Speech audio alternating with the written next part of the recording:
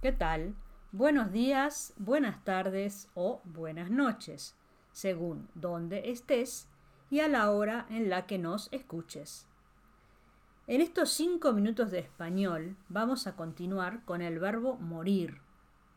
Claro, recordemos que estamos en noviembre y es el mes de Día de Muertos.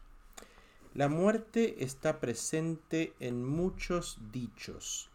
Algunos tienen mucha ironía, pero también mucho de sabiduría popular.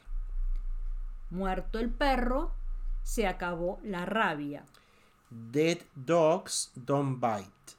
Literally, once the rabid dog is dead, the danger of rabies is gone. Se relaciona con la causa-efecto. Si se termina con la causa de un problema, finalizan con ella sus efectos. Esto significa tomar medidas drásticas y eliminar un problema de raíz.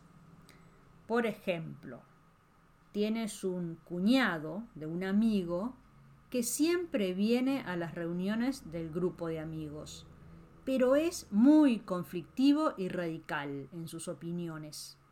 Habla, por ejemplo, de política, muy original, pero impone sus ideas y no deja hablar a nadie.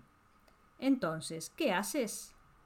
No lo invitas más, pues, muerto el perro, se acabó la rabia.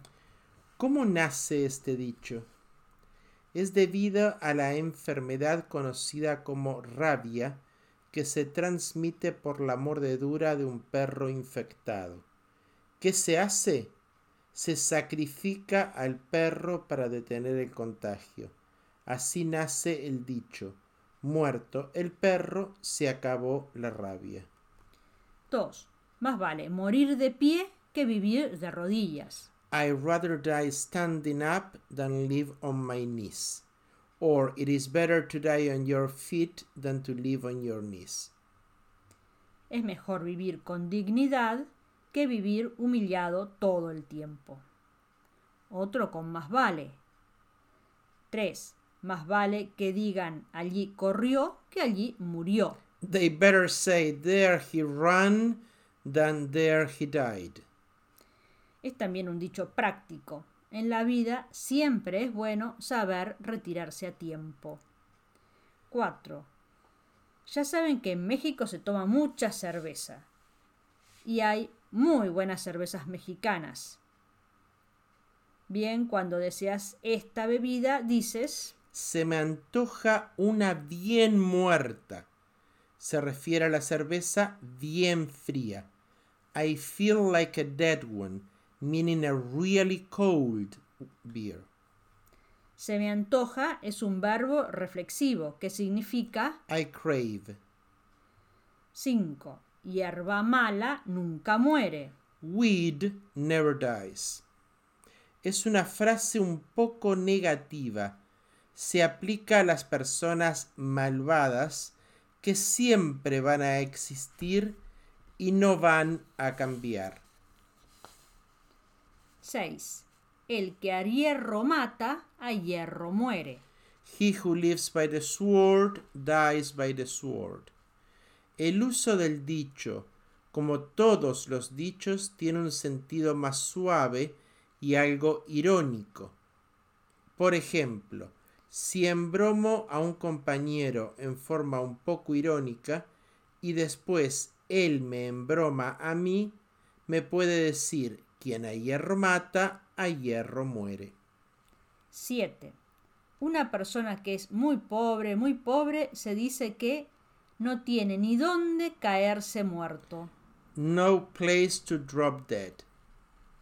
Por ejemplo, Pepe ayuda económicamente a su cuñado.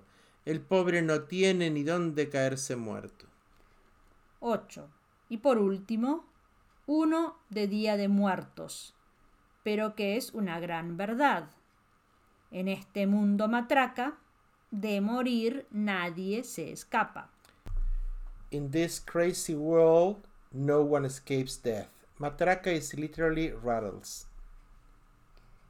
Es verdad, pero por ahora estás escuchando los 5 minutos de español y haciendo un buen uso del tiempo.